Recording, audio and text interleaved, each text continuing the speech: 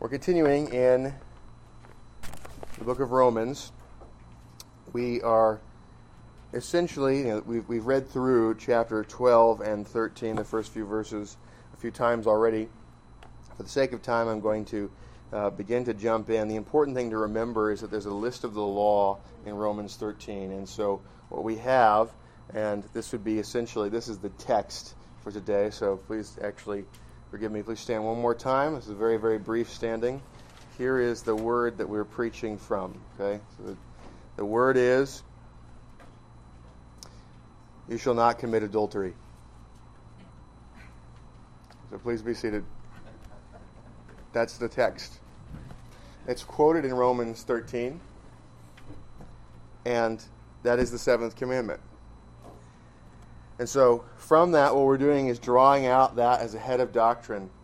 And so if you have the outline, the Westminster Larger Catechism has drawn out for us an excellent explanation of that. So we have this doctrine of the seventh commandment. So the question from the Larger Catechism, 137, is, which is the seventh commandment?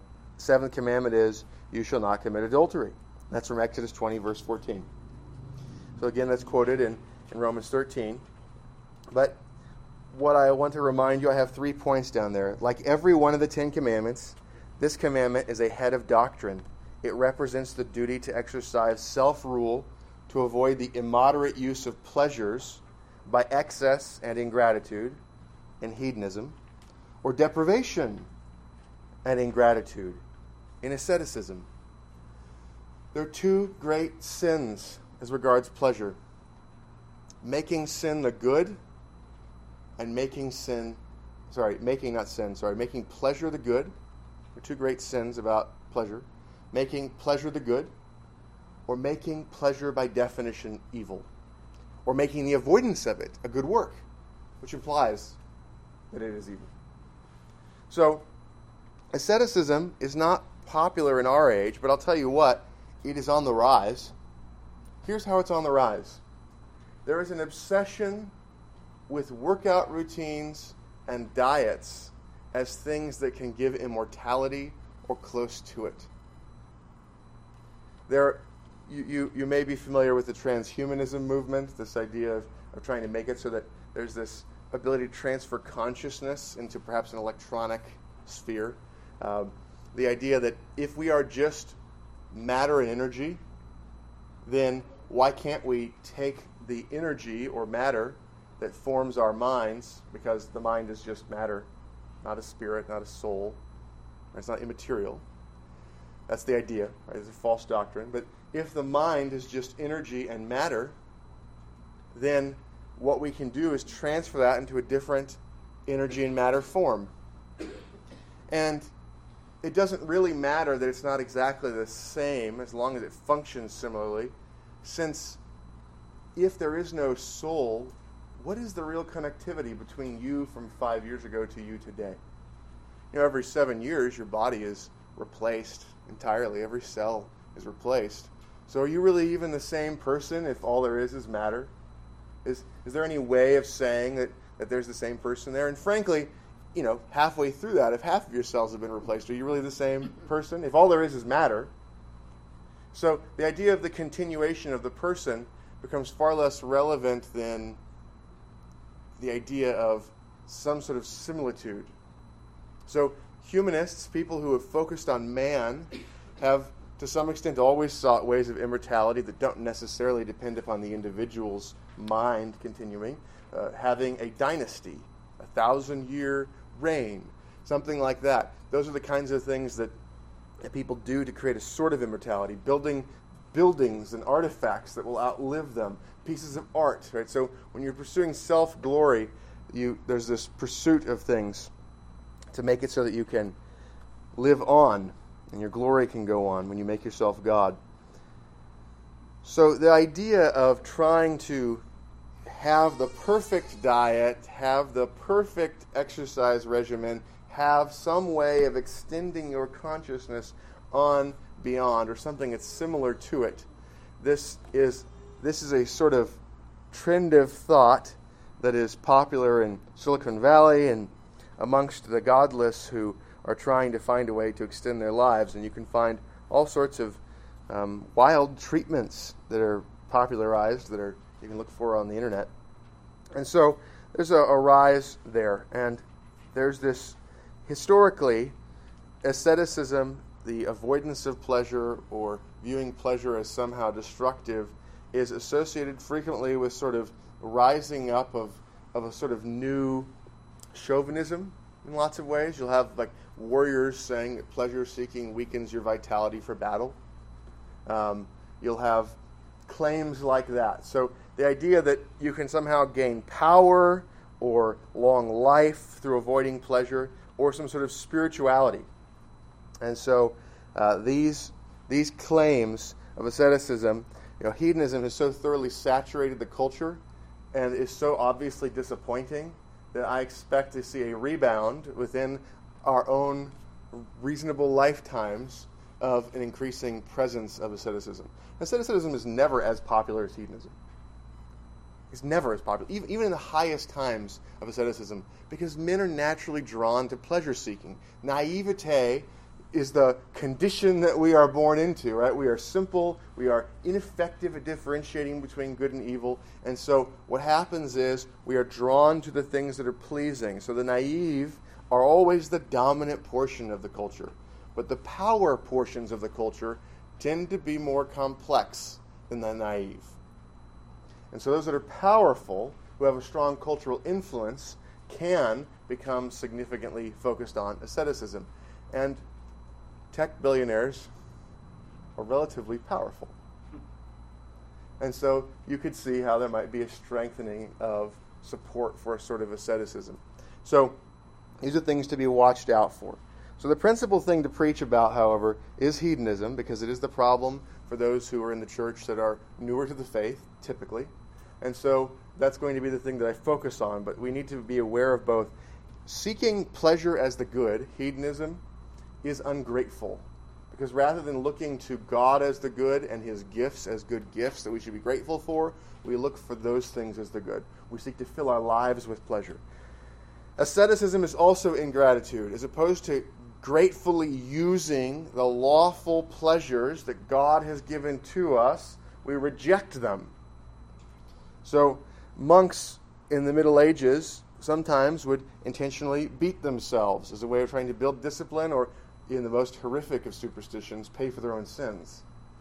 Other times you would have the presence of a bed and the intentional choice to sleep on the ground next to the bed, because the less comfortable sleeping on the ground would be somehow viewed as either building discipline or as somehow paying for sins. Now you can put yourself through training routines, but those training routines are not the normal condition of your life. Those training routines are a temporary thing to help to develop some skill.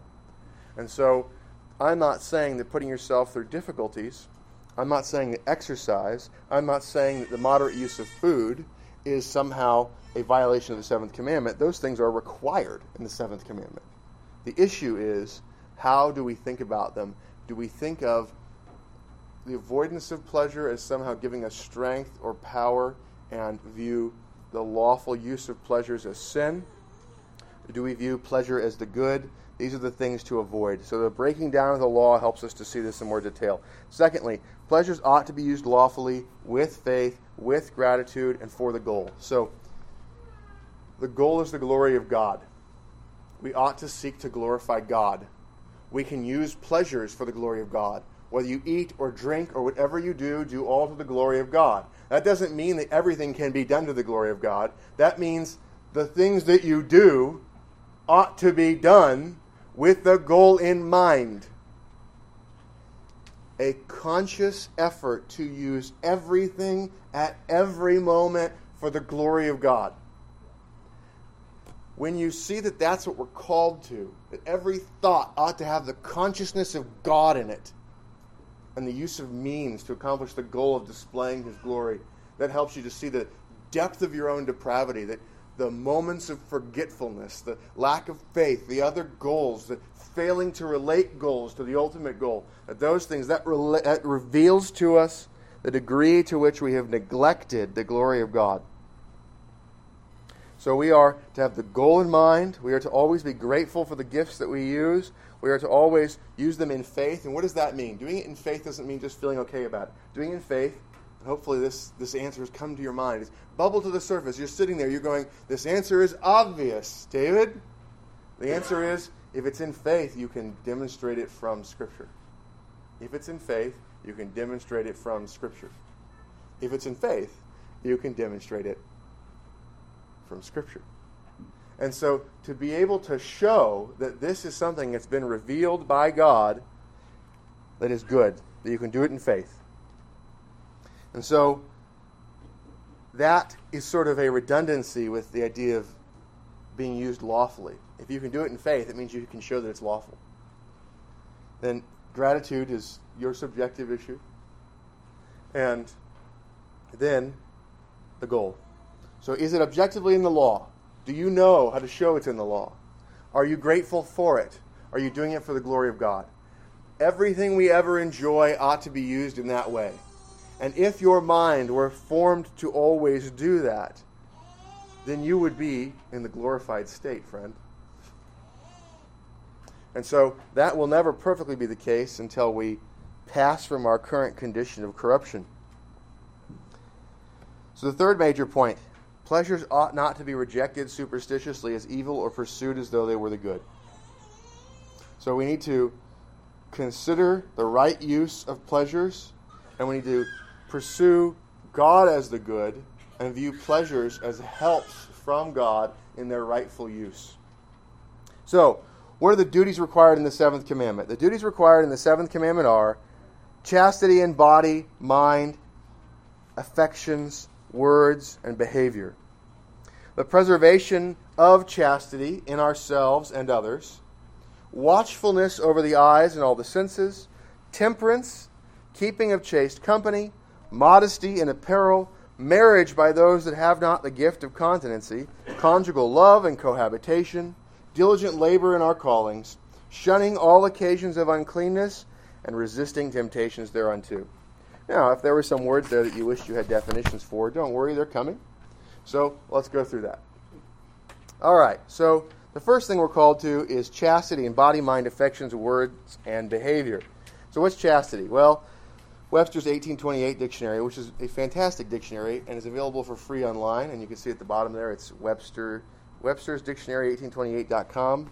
Okay, so these are all the definitions I'm using today come from there, or I made them up. My favorite ones are the ones I made up. All right. Now, chastity. Chastity is a noun, right? It's a thing. It's a quality to be possessed. And so there are multiple definitions, and I thought two of them were useful out of Webster's Dictionary. And so here we go. First one, the purity of the body. Chastity involves the purity of the body. So that would be sort of chastity in body, right?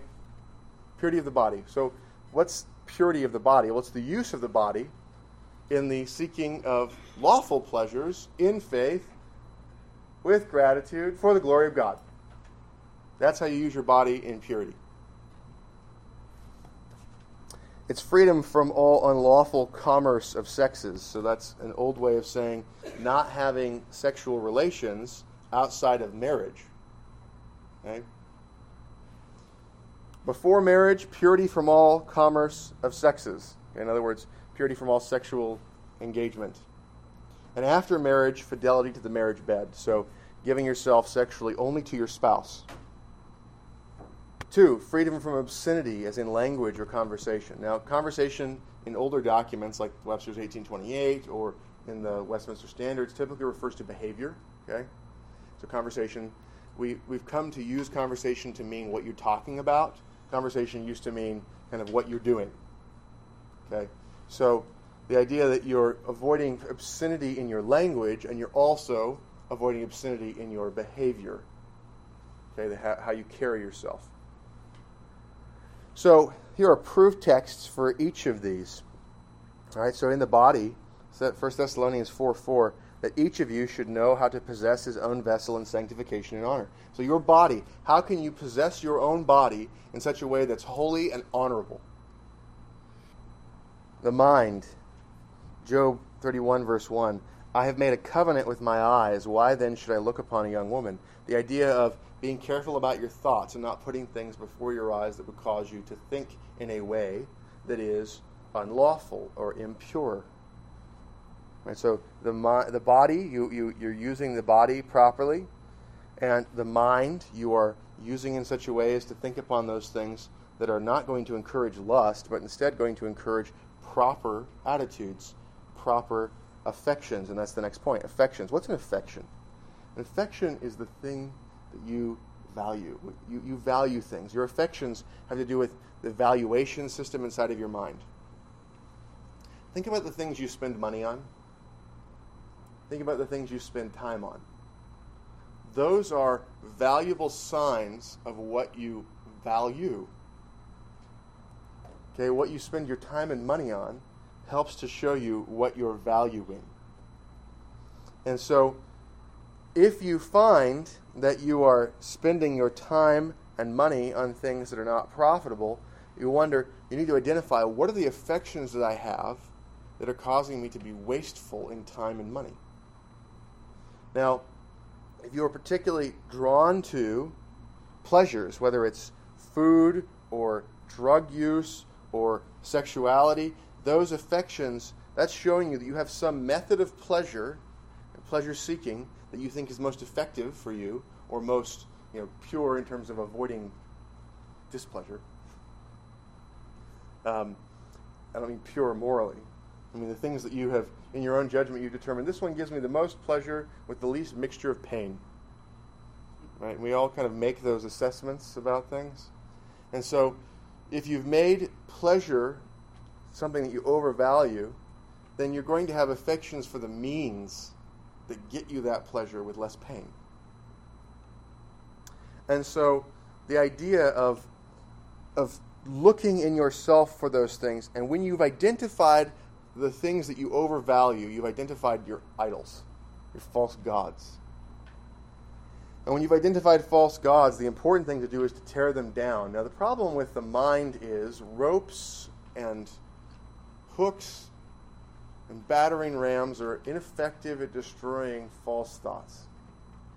And so you need something else to tear down the things that raise themselves up against the knowledge of God. What you need is the Word of God, argumentation, reasoning, to tear down the things that you overvalue. And so you consider, how are these things not the good? How is this not ultimately satisfying? How is this not lasting? How does this displace things that are better? How is God better than this thing? And by degrees, as you've torn down the high places in your own mind, you find it easier to elevate the God of Scripture. Now, it's interesting, different stations in life affect our affections. 1 Corinthians 7, verse 34 says, there's a difference between a wife and a virgin. The unmarried woman cares about the things of the Lord, that she may be holy both in body and in spirit.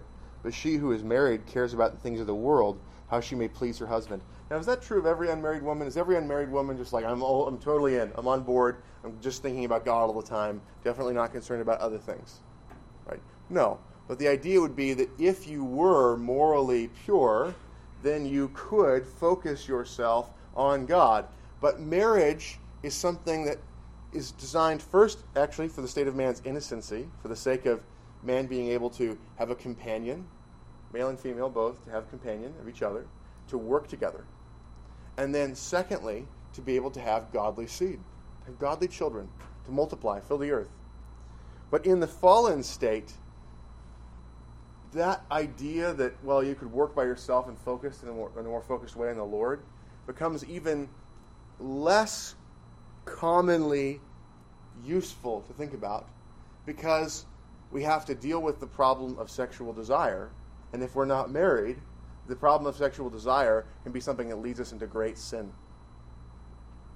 And so the idea that if you were not fallen, or if you had much control over your sexual desire, then you could find how sometimes it would be better to be unmarried, because you could focus yourself. But because of sexual sin, we're told down the line in 1 Corinthians the importance of having a spouse to be able to have a lawful way of seeking sexual gratification. And here's the other thing. When we're talking as Christians about marriage sometimes, we make it sound like, okay, well, sex and marriage is sort of okay, that's fine. It's not that. It's glorious, it's great, it's good, it's wonderful, it's for the honor of God, it is a good thing, it signifies the union between Christ and His church, it is a thing to be enjoyed and gloried in. The Song of Solomon is about the glories of married love. Puritanism blew away the lies of medieval monasticism that said that having a wife is somehow destructive of manhood. It is not. For most men and for most women, having a spouse makes it so that you can more effectively perform, that you can do things in life better. You can divide up labor and build a house. And the intimacies of marriage are an expression of the beauty of that and are an interlocking and powerful tool to build union.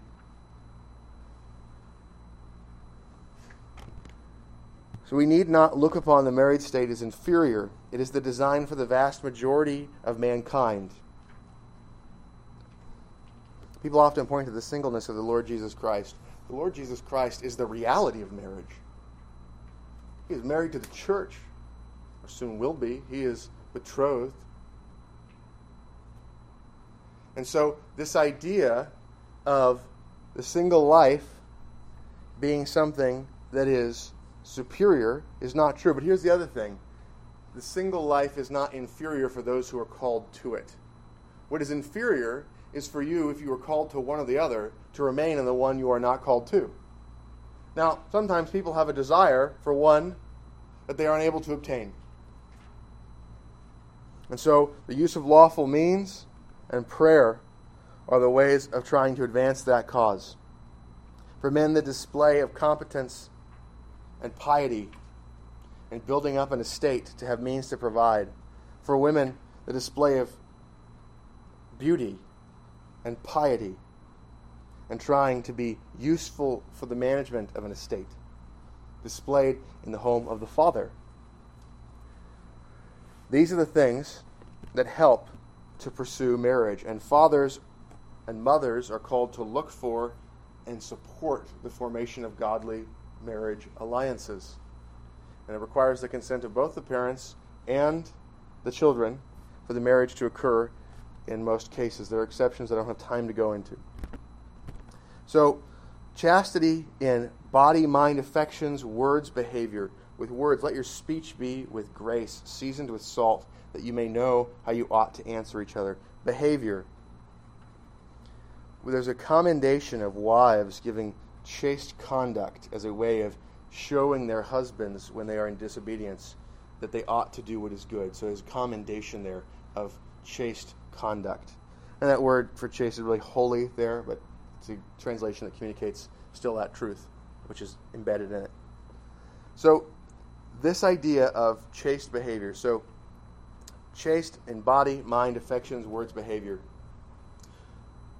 It's a guarding of ourselves and others from temptation to the immoderate use of pleasures. Okay, so that means, and we think of sexuality because that's the kind of pinnacle of the abuse of pleasure, is to have unlawful sexual enjoyment. Okay, but remember, this also points to foods, luxuriating, drunkenness, drug use.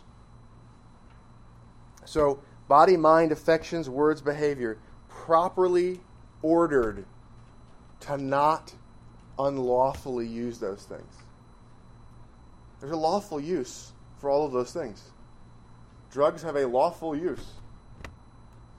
You have probably been blessed immensely by the lawful use of drugs to prevent some sort of medical problem or to help you with pain in a situation where it was best to have your mind not at top function during some procedure.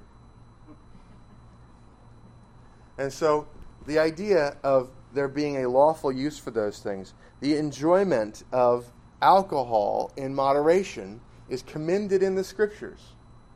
Drunkenness is always condemned. The enjoyment of things and the discussion of things with friends and the pointing out of the blessings of things, commending each other, praising each other, is enjoyable conversation that can build relationship. But when used for flattery and the building of a sense of relationship to manipulate, is a sort of unchastity. Right? That sort of misuse of those things. So, there are degrees. There are more grievous things. If you want to know the most grievous things, just simply turn on television or the radio. The most horrendous sorts of immodesty are expressed in absurd ways all across the land. I would dare to say that if you turn on some sort of radio station with songs that have lyrics on it, I would bet you 80% of the time those songs are going to have examples of ridiculous immodesty and unchastity. That is the saturation of adultery, fornication, immodesty, unchastity in our culture. So the preservation of chastity in others is a part of our calling, and the preservation of it in ourselves.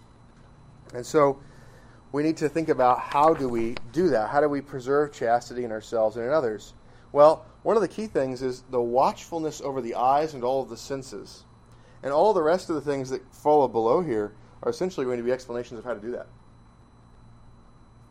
So a watchfulness over the eyes and over all the senses involves you guarding your senses. There's a book by John Bunyan called Man's Soul, or the Holy War. It's called Holy War, and it's about the effort of Satan to conquer the city of man's soul, and then the liberation of it by the Lord Jesus Christ. That's the premise of the book. He's not very subtle. The gates of the city are the eye gate, the ear gate, right? The various senses. So the way he lays things out, he's talking about this idea of you have to guard your eyes. And so, you just going around in life, there's, there are not a lot of fully dressed people. Right? Fully dressed people are the exception. And so this idea that there's an absence of a sense of modesty, right? People used to put on suits to go to the store. That's not what people wear to the store now. And so this idea of a failure to prevent others from stumbling, we have to be particularly watchful over our own eyes and over what we hear. And the thing is, if you hear about things that you already know about, you're obviously reminded of certain types of sexual sin or wickedness. If you hear about things you don't know about, it creates a curiosity. And so with children, the goal is to protect their innocence and to keep them away from those things. And the dangers of being able to easily access information or to find things about it that would be destructive to the soul is something that we have to be careful about with guarding children, but also with ourselves. So a watchfulness over the senses. So some of the particular examples that have to be dealt with there, temperance. Temperance is the moderate use of alcohol. It's not drinking. Okay, that's abstinence of alcohol. Temperance. Temperance is the moderate use of alcohol. The moderate use of alcohol is not drinking so little alcohol that you cannot feel anything at all. It cheers the heart, is one of the blessings of alcohol. Okay, so if you don't have any sort of boosting of mood, then you obviously aren't getting one of the blessings that's supposedly supposed to come from that. On the other side, if you are not thinking clearly, you are clearly having too much of it. Now, alcohol used to be used, drunkenness used to be used some for medical use.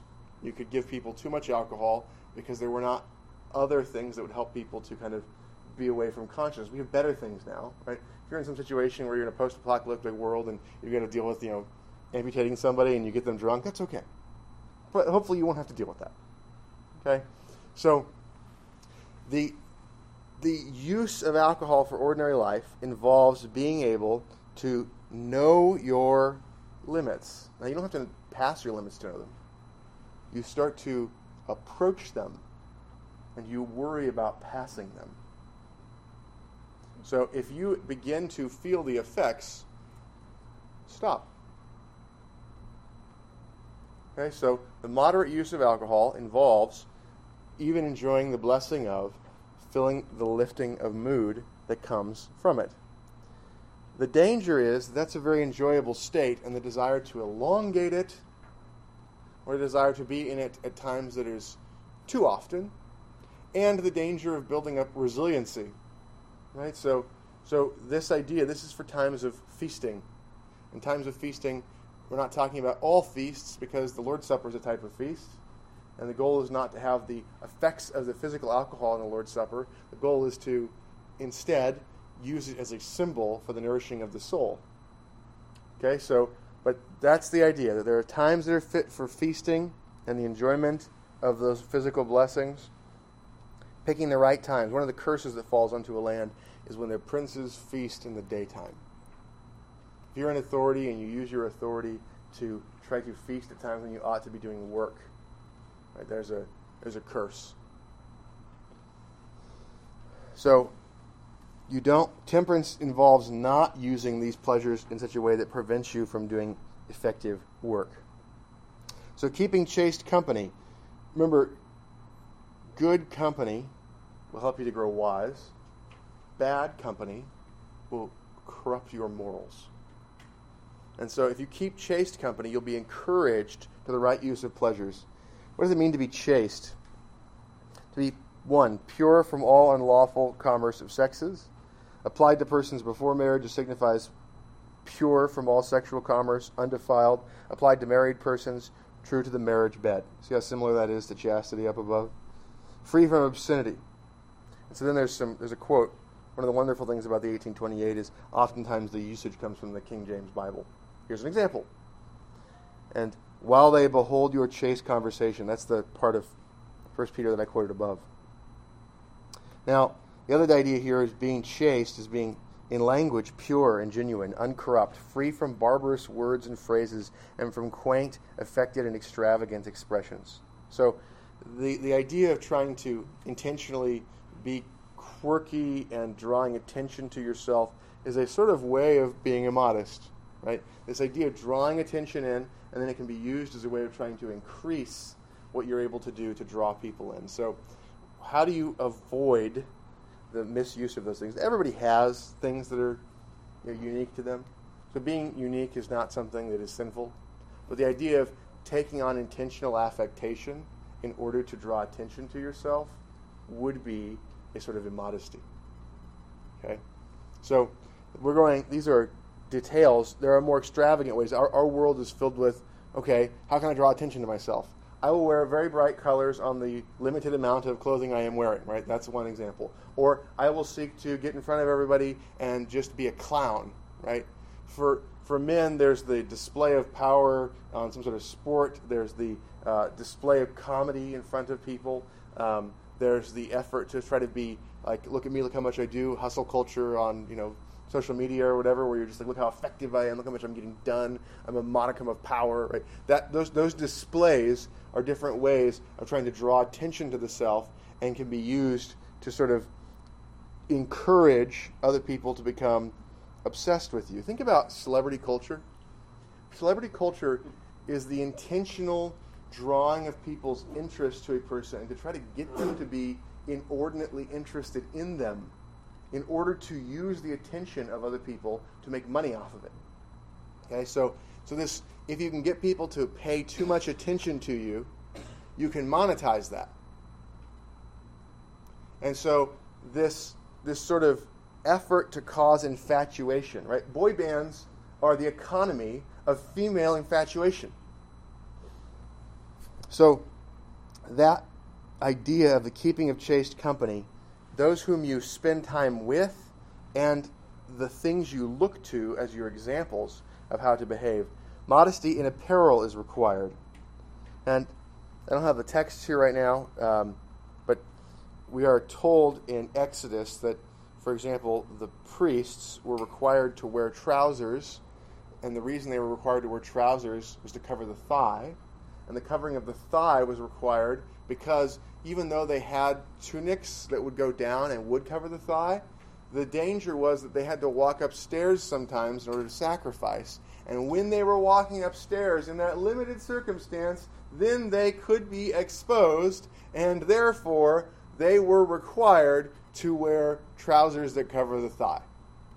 That's the argument in Exodus there, is this concern about that. So if you are thinking about, if you have expectation of how you're going to move, right, the clothing you wear when you have to lift things to do work is going to be different from the clothing you might wear when you're going around in ordinary life. The activity you've got to deal with is going to help to control what kind of clothing you're going to wear. And men and women both are required to cover the thigh and up to the top of the breast. And so the idea of covering the body between the knee and the clavicle is the way of covering our nakedness. And so modest apparel involves that. Modest apparel also involves not being overly luxuriant or attention-getting, right? And so that idea of trying to you're not trying to make yourself ugly. That would be asceticism. You're trying to be modestly beautiful. Have your form properly displayed, where you're not trying to show off the intimate shape of the body, and you're not trying to reveal skin in the areas that ought to be covered, but rather you are trying to comport yourself as the image of God. You are trying to honor the Lord with how you are attired. And so drawing attention to the face helps people to deal with you as a person. And so this idea of caring about and interacting with people as rational beings, modest apparel is going to be good looking without a revealing of what ought to be revealed, and without being attention-getting in a way that is immodest. And that part is difficult to explain. I don't have a great definition for it. I would suggest that there are things that all of us know would be examples of that sort of attention-getting, and trying to define which things are sufficiently subdued is harder. I don't have a biblical definition for it right now, but I know the categories there. And so what that is me being ignorant. And so maybe somebody can help me to figure out a biblical definition of the things that are properly subdued and yet good-looking. So I would suggest to you the Scriptures are sufficient and have that instruction for us. So the question is, what exactly is that definition? One of the things that we know is if a woman were to come to church with her hair filled with jewels and gold, that was an example of something that was condemned in opposition to the covering of the head, right? That's an example of the sort of thing that happened in the ancient church that was condemned. Now, these are all ways of guarding the senses. Temperance, keeping of chaste company, modesty in apparel, marriage by those who do not have the gift of continence. We're talking about the importance of pursuing marriage, conjugal love in marriage. All right, so it is the duty of those who are married to give to each other their bodies. The enjoyment of the nakedness of the spouse and of the body in sexual activity, that is the right of the other spouse. It is your right as a spouse over your spouse. And so, in general, the sharing of the body and nakedness with the spouse at the request of the other, except in cases that are explained in Scripture. For example, if somebody is sick, caring for them, if there's a time that's been devoted to prayer and fasting. So we have these kinds of examples of where there are times that there's not a requirement. And so those are the kinds of, that's a duty in marriage, and it's a pleasure in marriage. And the idea there is to help with the sexual desire of the other, and also for the idea of having children. And so the preventing of the conception of children in marriage when one spouse wants to have more children is keeping away from your spouse will be a way of preventing that. And now we have other technologies, but the idea of trying to prevent sexual activity in marriage when the other spouse wants it, or preventing having children when the other spouse wants it, is the sort of thing that is the concern here. Now, cohabitation with this spouse in marriage is a requirement. Cohabitation doesn't mean literally just being in the same house. It's householding together. Householding together. I have talked about the idea of householding a lot. How do you work together as in a household? And that involves the roles of being master and mistress, husband and wife, father and mother in the same household, in coordination with your spouse, and in the lawful ordering of things. So I encourage you to read William Perkins' excellent work, Christian Economy, a short survey of the right manner of erecting and ordering a family according to Scripture. There's a Puritan title. So that book is great. It does an excellent job of laying those things out. That's what cohabitation looks like. So a part of cohabitation, and notice cohabitation is a part of guarding the senses, by the way. Cohabitation is working together in your roles, which involves laboring in your callings, and we ought to be diligent in our callings. And being diligent in our callings helps us to avoid falling into adultery, gluttony, drunkenness. When people are bored, they tend towards pleasure seeking. When you are diligently pursuing your work, you don't have time to be bored. If you're diligently pursuing your work, you don't have time to be bored. There's too much to do. There's too much fruit to be gained. And so part of marriage is the companionship. That's the first thing. The first thing in marriage, what is marriage about? It's about the companionship together. Companionship isn't just being around each other. Companionship is fellowship. It's working towards a goal together. It's a friendship. Knowing the goal and pursuing it together, seeking each other's good.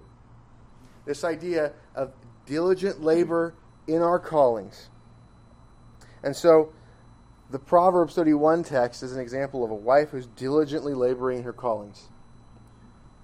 And man, if we're looking for the example of diligent labor, there are many godly men, but there's a laying out of principles and the qualifications of an elder. Pursuing the display of those qualifications is the way of showing that diligence in labor. So the diligent pursuit of our labor. There's a trend that I keep seeing things about, this idea of quiet quitting at work. Everybody's seeing anything about that online, this idea of quiet quitting? People are saying, quiet quitting, it's just known as being lazy as an employee, okay? Quiet quitting, it's a nice way of trying to make the sin not sound as bad. Quiet quitting is supposed to be this idea that I'm not going to try that hard at my work.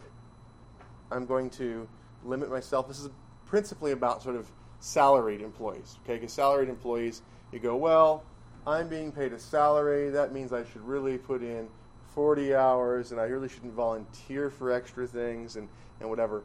And here's the funny thing. When you try really carefully to not go over 40 hours, what tends to happen is you end up being really careful to not hit 40 hours. That's what happens. And this danger of saying, oh yes, if I can just give the minimum and get the maximum for that minimum, that is not the way to wealth. That is not the way to prosperity. That is not the way to the well-ordering of the soul. The well-ordering of the soul comes from the diligent pursuit of labor. Now, you might get tired of a job, and you might think you're not getting paid enough. Okay, so there are lots of jobs. And at the same time, there is lots of opportunity to create your own jobs, to create your own businesses, to be able to generate wealth. Right? There's always a plethora of opportunity. There's an infinite amount of work that needs to be done. And there are many things that people would pay a high price for that are not being offered. Diligent labor in callings makes it so that rather than quiet quitting, rather than this idea of keeping a job but choosing to carefully avoid trying too hard, is a thing that is contrary to this, and that will make room for idleness and will make it so that what you do is you end up filling the time with unprofitable things. So, diligence in our labor. Shunning all occasions of uncleanness and resisting all temptations to uncleanness. So we think about the Lord's Prayer. The Lord's Prayer teaches us, we pray, lead us not into temptation, but deliver us from evil. Right? So we're praying to not be led into temptation, and we should be careful to avoid sources of temptation. Shun them. And then, resisting all temptations to uncleanness. When we find ourselves in a situation where we're around a temptation, we then have to resist it and ask for God to give us power to overcome it. So this is all stuff that helps us to give our focus to God. And so the lawful use of pleasures versus the sinful use of pleasures, or the sinful rejecting of lawful pleasures. Now, on the negative side of this commandment, there are many sins. And what I want to do is we're not going to have a second sermon on this. I've given you a lot of notes about these things. I'm going to read through this, and we're going to point out a couple of things about it to make sure you can understand it. So 139 on page 5. What are the sins forbidden in the seventh commandment? The sins forbidden in the seventh commandment, besides the neglect of the duties required, right? So all the positive things we just read about, neglecting that would be sin. Are adultery, fornication, rape, incest, sodomy, and all unnatural lusts. Okay? So adultery is very specifically sexual behavior when you're married with someone other than your spouse, or sexual behavior with somebody else who is married, but not to you. Fornication is sexual behavior between two unmarried persons. That is forbidden. Rape is sexual behavior that is coerced by one party against another. Rape is a capital crime. Adultery is a capital crime. Incest. Incest has degrees. I have on this outline for you the key text out of Leviticus that lists all the degrees that are forbidden. Some degrees of incest are capital crimes. Sodomy, which is sexual behavior between two men, is a capital crime. All unnatural lusts, that would include any other not commanded sexual activity. Okay, this idea of outside of the marriage bed, outside of between those who are married, the desire for sexual gratification with someone other than your spouse or something other than your spouse. And so one of the examples that is given in the scriptures, it's another capital crime, is bestiality, sexual behavior with an animal. That is a capital crime. These kinds of uncleanness occur in our own country without consequence. Fornication is something where, in the Bible, the man becomes responsible for caring for the woman and potential children, and if the woman and the father desire, he is required to marry and has no right of divorce even if she breaks the covenant. That is the civil penalty for fornication for a man, the responsibility of taking on that wife and having to provide. The father can refuse. That is the civil order that protects marriage properly, and those are all viewed as things that are considered ridiculous, they're considered laughable. We are not wiser than God. Our culture has stupidly and ignorantly, in a beast-like way, rejected the reality of the importance of the intimacy of the sexual relationship. All unclean imaginations, thoughts, purposes, and affections. So we need to avoid thinking about or making images, or we need to guard our eyes from seeing things we ought not to see, things that are unclean, sexually unclean. Ought not to think about those things. Don't go looking for things unnecessarily that will put thoughts. The reading of materials. There are books that are full of filth. You can read sexual filth.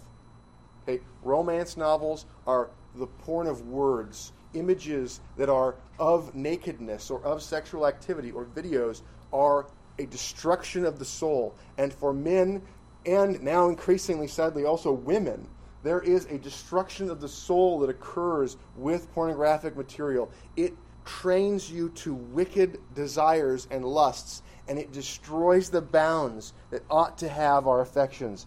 We need to avoid pursuing other people with purposes of wickedness in our hearts, and we need to avoid affections, building a value. When we find ourselves desiring unnatural lusts. And unnatural lusts, by the way, doesn't occur in nature. Okay? Unnatural lusts are things that are contrary to the design. It's not according to the nature of man, the design of man. So we're not talking about what we can see experientially out into the world or what happens amongst animals. We're talking about the design of man, which God has revealed, and his law lays bare our design. So unnatural lusts are lusts that are contrary to the design of man. Corrupt and filthy communications. We need to be careful about the words that we say. We need to be careful about what we communicate to other people, but also what we listen to. And there are so many movies, there are so many audio things that have corrupt communications in them. Wanton looks are looks without, they're loose looking. It's looking without having a purpose, the guarding of the eyes. One of the ways that you can train to not look at things unnecessarily is by having things that are not sinful to look at, that you train yourself to not look at. So one of the things I heard Pastor Phil Kaiser talk about was, men are really drawn to looking at aircraft and looking at cars that are well designed and good-looking buildings, stuff like that. And so if you can use images of those kinds of things, and you can use them to train yourself to not look, to control yourself. Because who here is not drawn to look at a glorious-looking car? Probably the women. I don't know, maybe. So, but that idea of using things that are not sinful to look at to train yourself to control your eyes. It's not wrong to look at those things, but they can be used as training mechanisms. Okay? So, the impudent or light behavior. Impudent behavior is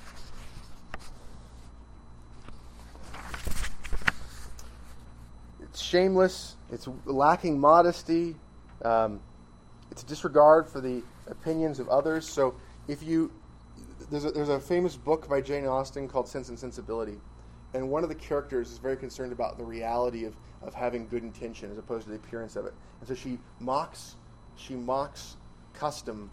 She mocks the customs that are used to protect chastity.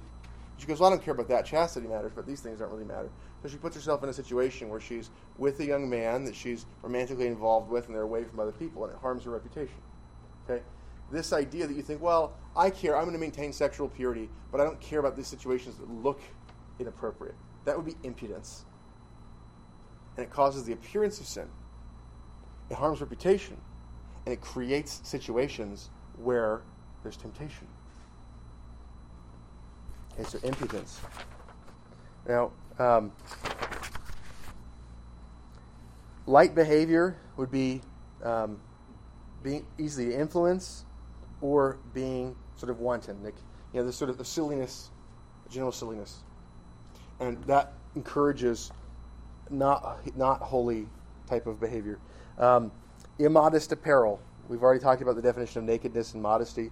So the idea of apparel, it's immodest. The prohibiting of lawful or dispensing with unlawful marriages. So the Bible lays out what kinds of marriages are lawful. Look, you ought to marry someone who is not too closely related and who is a believer and who is of the opposite sex. Those are the minimum requirements. Our world seems to think those are overly restrictive. I think that they are silly to think so. So, there are better and worse opportunities inside of that set. But those are the minimum requirements.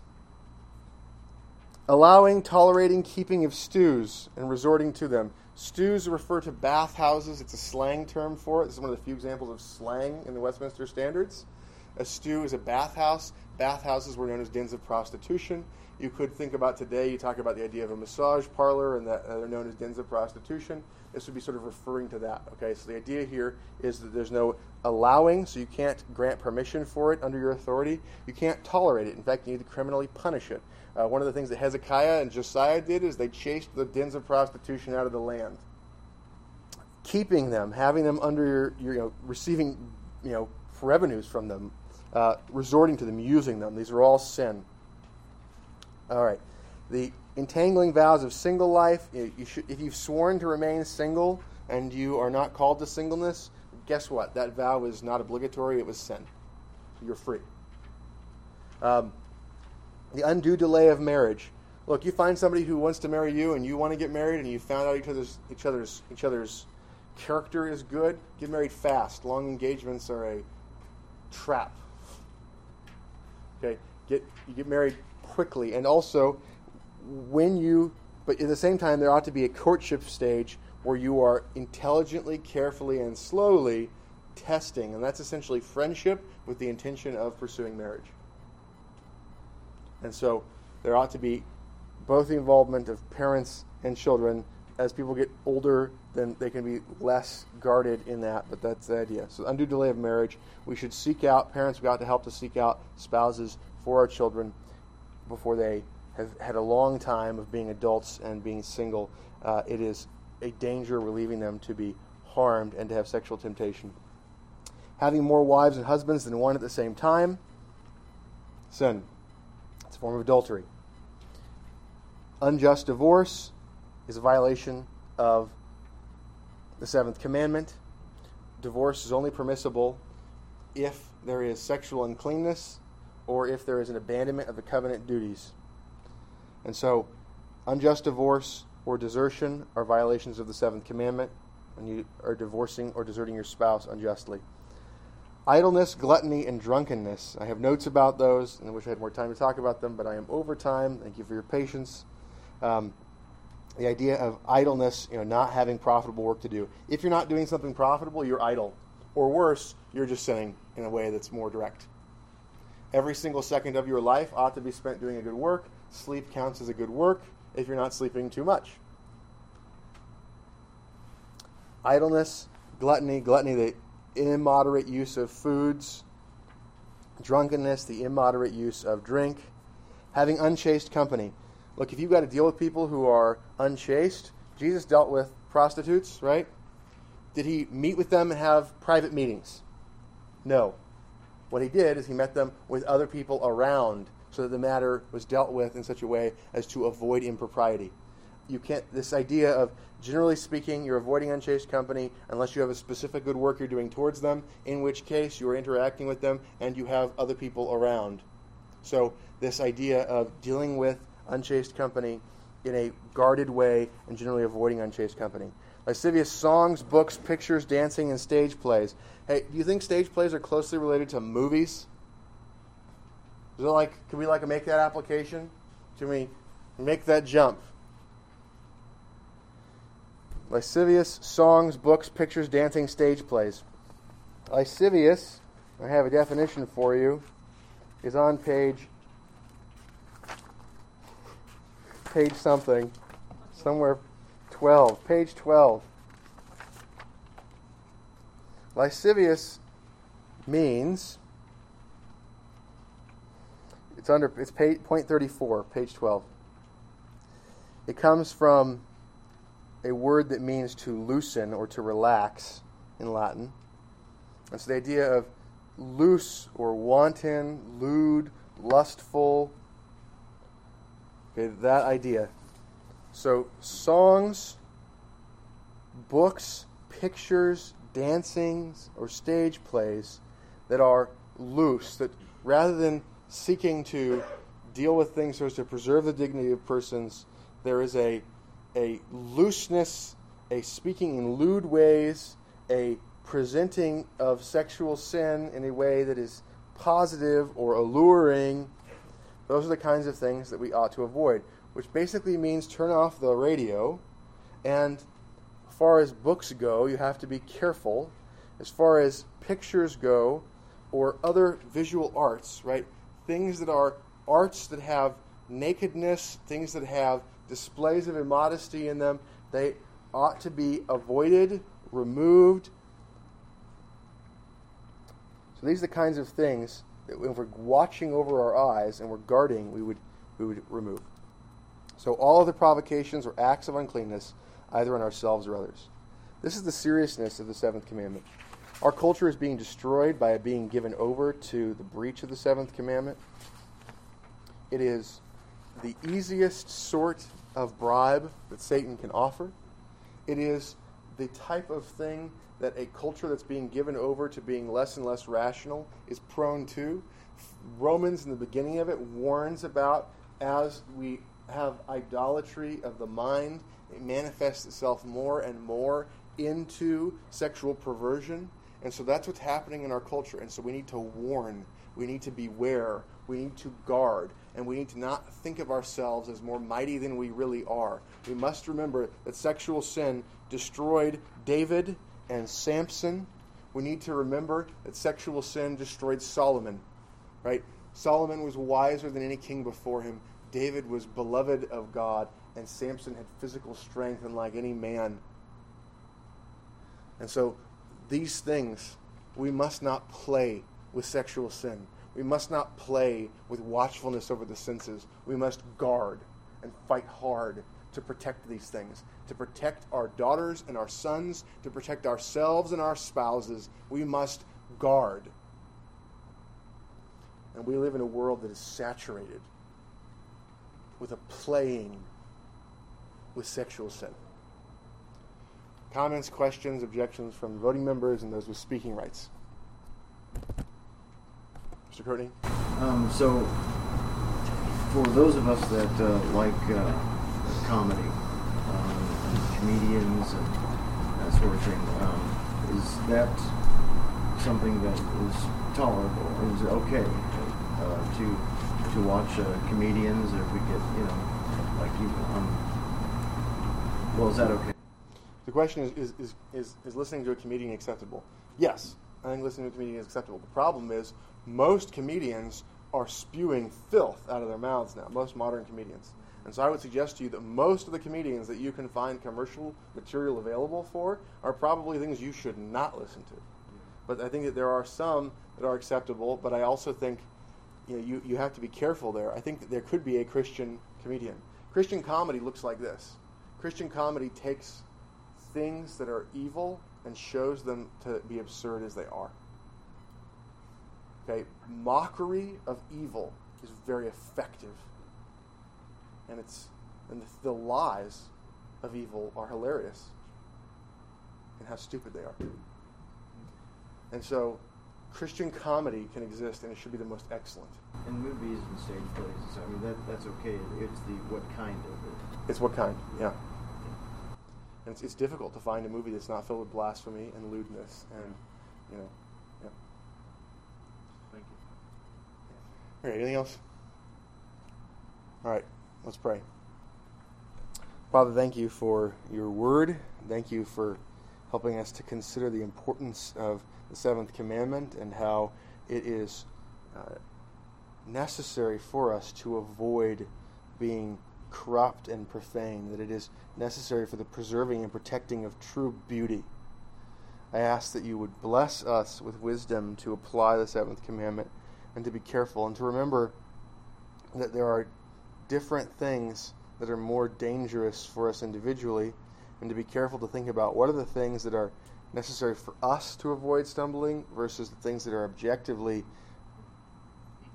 obligatory for all of us to avoid stumbling.